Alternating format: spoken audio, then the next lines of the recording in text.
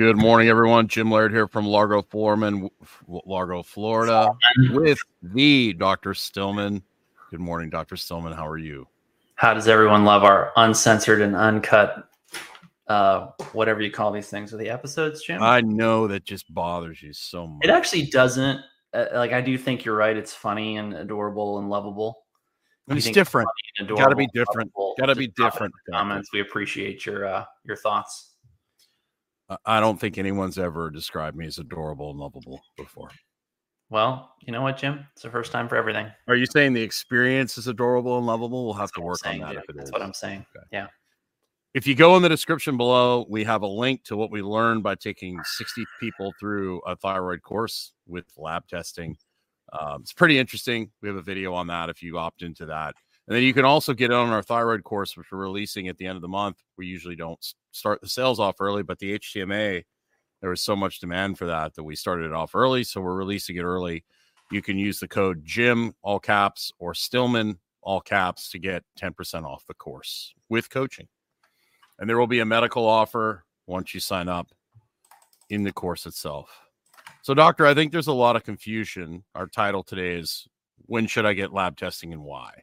I think there's people that they do way too many lab tests. Like they're testing all the time and they aren't. So I saw someone's post the other day on Instagram, and it was something like, don't start by wasting tons of money on fancy functional medicine lab tests. Start with the basics. And she listed all the stuff that you and I basically harp on every single day. And I was like, has she been listening to us? It's possible. We do have a lot of practitioners in our Fundamentals of Wellness course.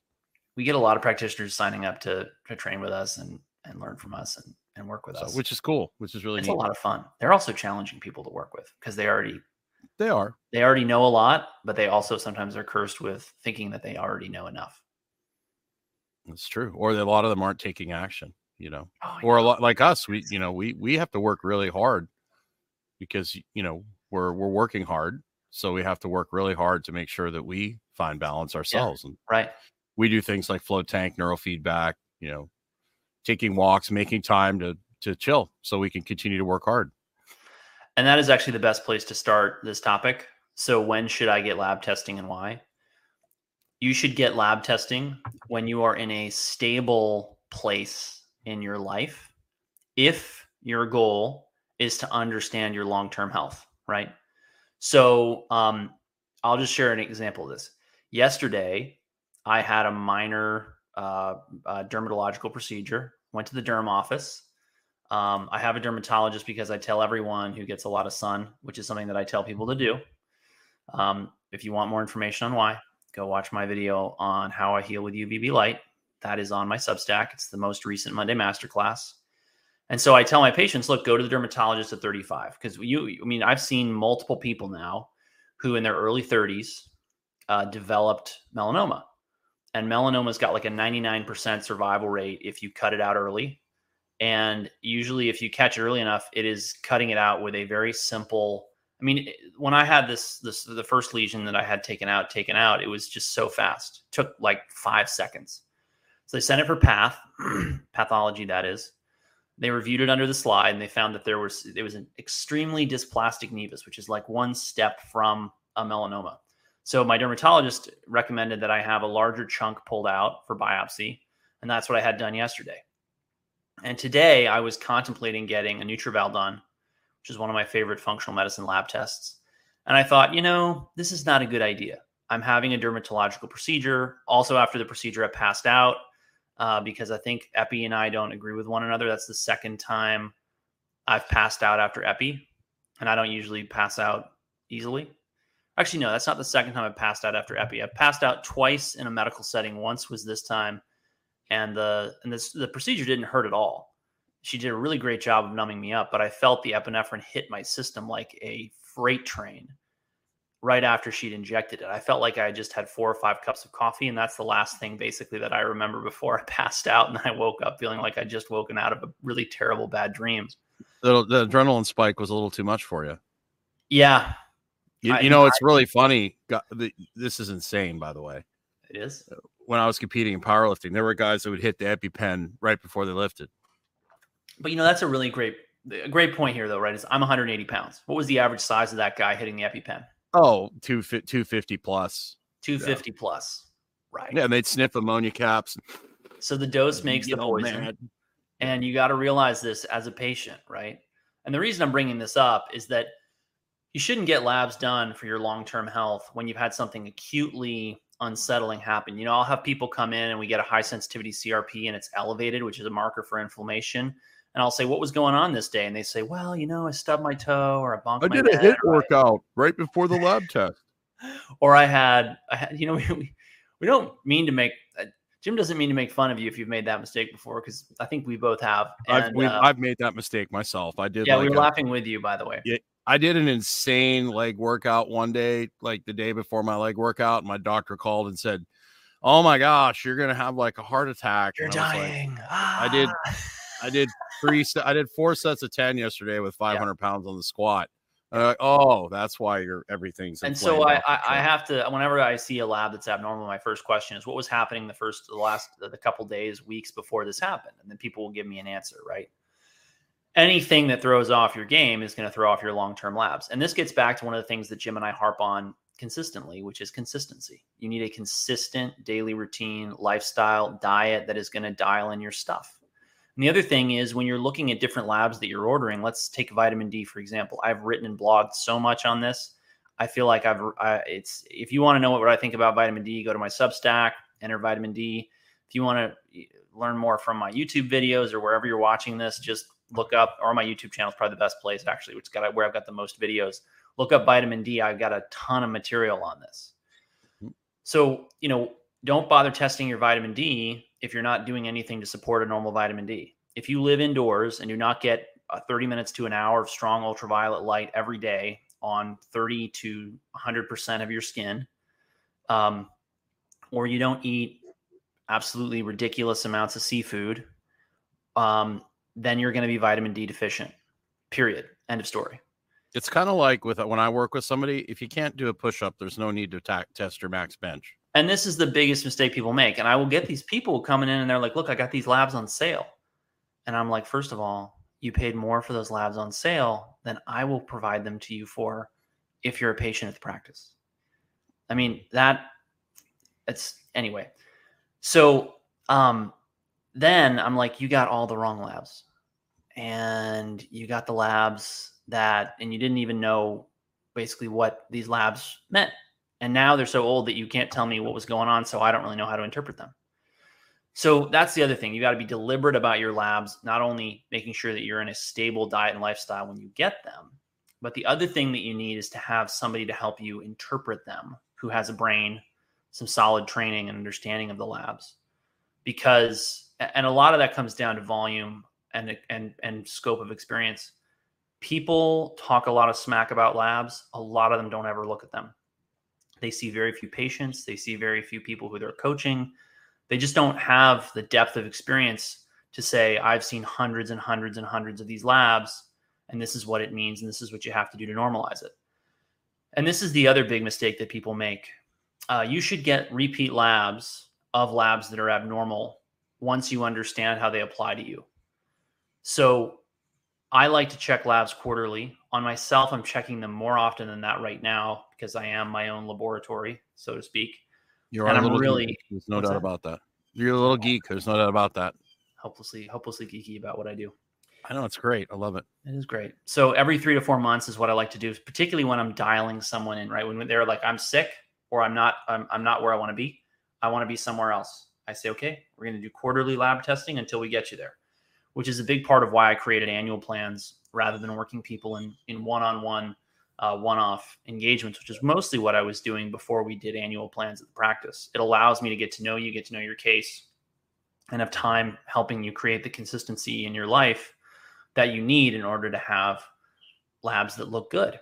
So those are the 2 key things about when you should get labs. When you're in a stable place, consistent habits, and you're asking or you're getting the labs with an understanding of what's playing into them.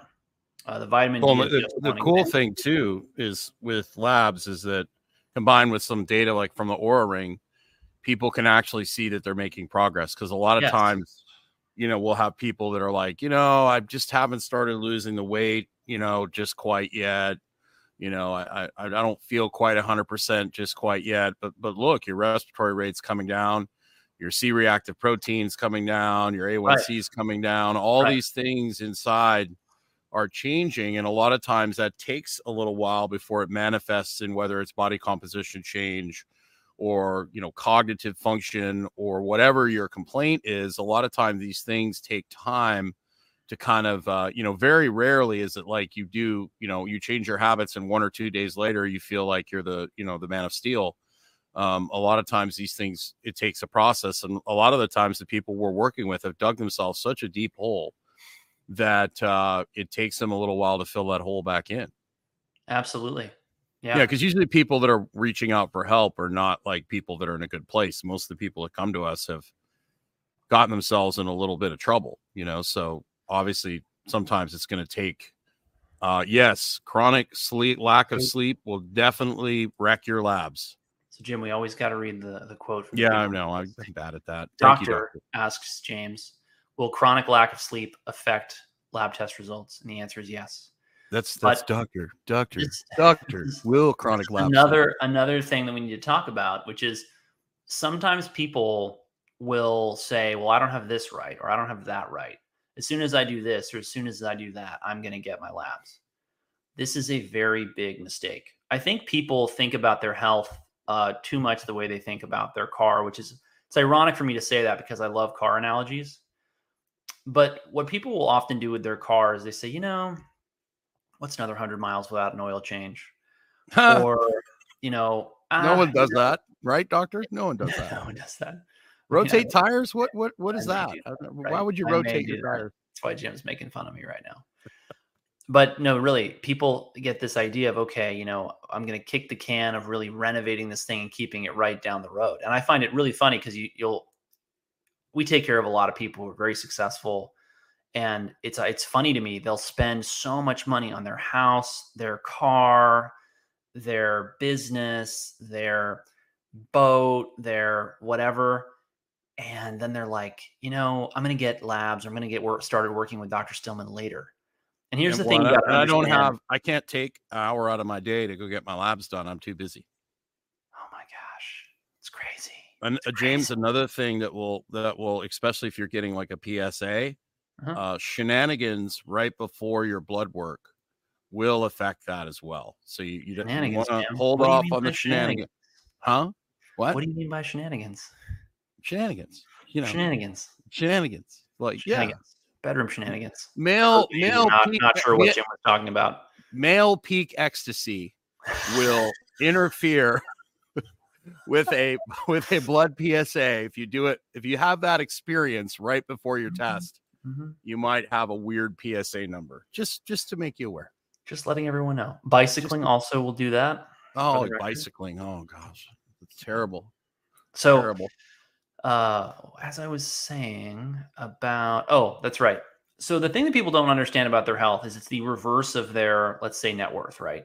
And a lot of the successful people, like the more successful the person, the more important this becomes, because we know that people who are very successful, even if, I'm not talking about the super wealthy. We talked to somebody the other day who he's worked a job that does not require a college degree for 20 or 30 or 40 years. It's hard. It's tough. He has to go to, the ends of the earth to do it. And he's got like a $4 million net worth, right? If you're a guy up in, say, the oil fields of Alaska, Canada, the Northern United States, if you're an oil rig worker in the Gulf of Mexico, you can put together a lot of money. And, there's a lot of people out there in that position. But regardless of what is going on with your net worth, you got to understand that your health is not like your net worth in your bank account. Your bank account, you can build it over time, assuming that you start with nothing as a child who comes into the world, with no inheritance. But your health, you have peak health at something like 18 or 20. And it decays over time. And problems are getting ready to emerge under the surface all that time. And the longer you wait to actually dial it in, the faster that wellness is decaying. And it is exponentially harder for me to restore you to wellness as you get older compared to when you're younger.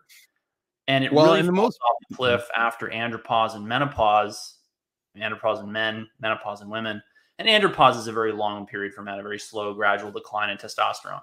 But the reason that's so important is that it is crazy to me how many successful people come to me and say, I waited until I got sick to seek your care. And so even if you're not going to work with me, the right time to get labs is not 6 months from now. It's not 3 months from now. It's not next year. It's sometime soon if you haven't had them recently, because you just don't want. And the other thing about this is, look at things like vitamin D. The benefits of having a normal vitamin D compound over time. You can't just start testing it at 50 and get the same benefit as if you'd started at 30. You know what I mean? So all that's relevant. That's where a lot of people, they run afoul of time, because they have the illusion that they have this big, so to speak, bank account of health, when in fact they've been winnowing it away and they didn't even realize it. Well, and most of the things people need to do to improve their health are just really simple things, like getting outside every morning, going for walks. Right. It's not like you have to turn your whole life upside down. These things compound over time, and just getting more natural light, eating less processed food, all these things just compound, and it's just simple things that you can add into your daily life, unless you're trying to be like a high level physical performer. I mean, these, and honestly, 1960, 1970, all these things happened as part of people's everyday lives. Our modern life has pulled us away from that. So you've got to incorporate some of that stuff into your life if you want to have a nice exit strategy, Absolutely. Yeah. An exit strategy is a really good way of putting it, because I look at, the end decades of life as a little bit like landing a plane. Yeah.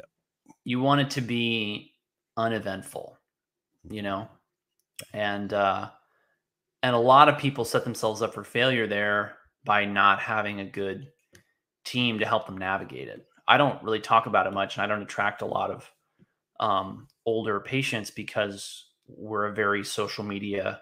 Most of our people are coming to us from social media. But I love taking care of people who are older, because there's something very fulfilling about helping them understand how to navigate their last decades.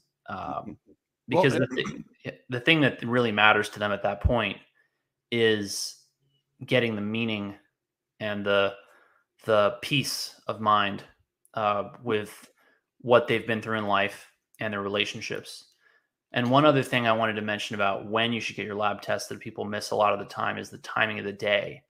I almost always ask for fasting morning labs. 7 or 8 a.m. is perfect.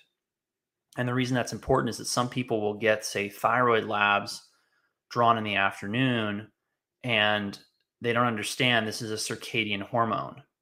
So your TSH levels are going to be radically different in the afternoon versus the morning. So don't make that mistake. Labs are important.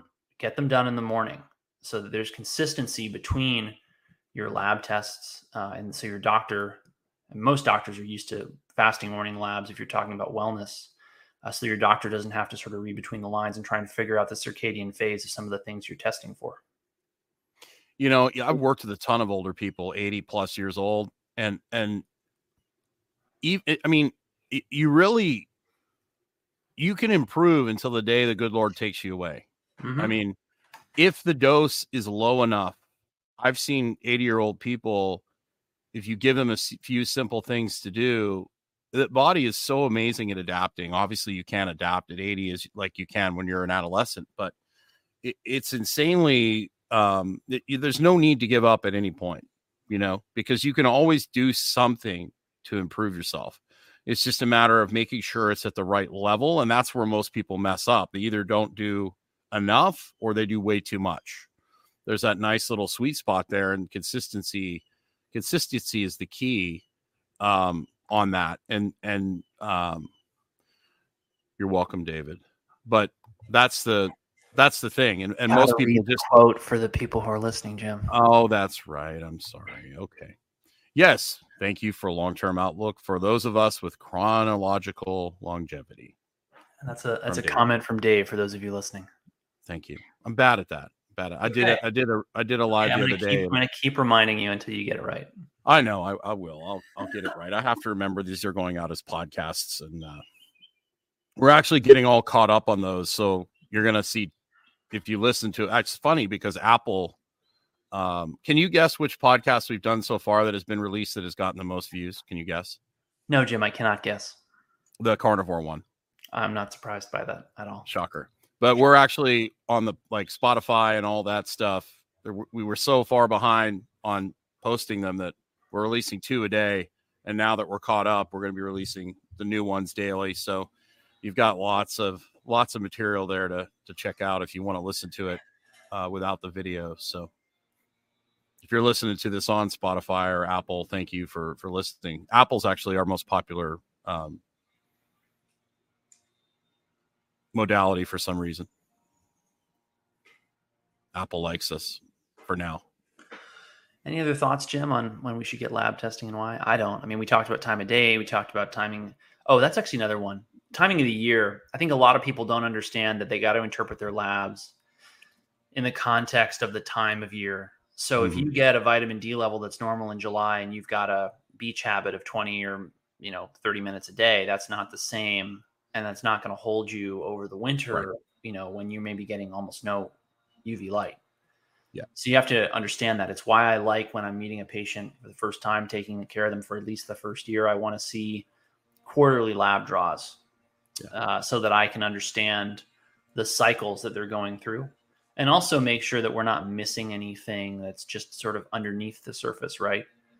Because you may get a really great, set of labs once a year, but if you've got problems in those other 3 quarters, you're not going to pick it up until it's too late. Well, I think the thing too that people miss is these things are changing minute to minute, right? Your hormones, your everything in your body is changing minute to minute. Yeah.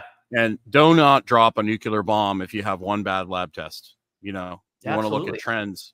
And, people will look at a lab and then throw somebody on 7 different medications. Yep. And so be wary of making drastic changes, especially when it comes to pharmaceutical interventions, because you had one bad lab draw or you had one high cholesterol number or whatever, right? Trends over time is most important. We should mention too, is that a lot of people won't realize that they're getting labs drawn for things they're on. And you have to time that for what you're on. So if you're on testosterone and let's say you're on an injectable testosterone once or twice a week, if you draw that too close to when you've injected, you may have a super physiologic level. Right. Which is normal. Right. But you really want to be making sure that whoever you're taking the lab test to, they know when your dose was. And testosterone is just one example, right? I'll dose people on DHEA, another hormone. Right. All those people on vitamins and minerals, right? So if I'm doing or creatine. Creatine. Yeah, because creatine will really make your creatinine go up. Talk about the difference between somebody that lifts weights and somebody that doesn't, and what their labs are going to look like, their creatinine levels and things like that, kidney function. Yeah. People that have a lot of muscle mass, doctors will freak out when they see the labs from somebody that has a lot of muscle mass like me. Yeah, well, let's talk about that because muscle is a great example. So muscle is an organ. And the problem with muscle when it comes to lab testing is that if you really demolish your muscles, you will get elevations in your creatinine from your kidney function, that's what doctors used to calculate kidney function. You'll get abnormalities in your liver function tests, specifically AST and ALT. You can get problems with things like CK, creatine kinase. You can get abnormalities on your urinalysis. Like if you really do a lot of heavy work, you can actually get trace blood in your urine. So as Jim mentioned, I think much earlier in the podcast, being mindful of what you just did is very important. And I would say that nothing more than a light workout in the couple of days before a blood draw.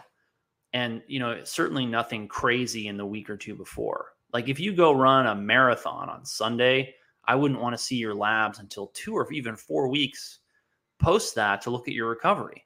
unless you're interested in quantifying just how much the marathon, which I don't recommend for the record, demolished your body. So that's very true. I was going to say something else, and I can't remember now. Let me think here for a second. We only do this, once a day. So if it comes to you, we can just make another one about it. Yeah, that's true. That's true. It was something to do with quantify. Oh,